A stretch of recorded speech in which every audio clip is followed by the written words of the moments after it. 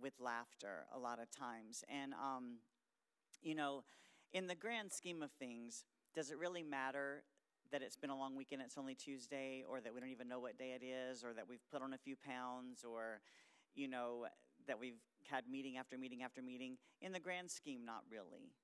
But in that moment, the struggle is really real, you know, and there are so many of our family and friends and us who are really struggling right now just to keep our head above water. I know with so many businesses closing and people's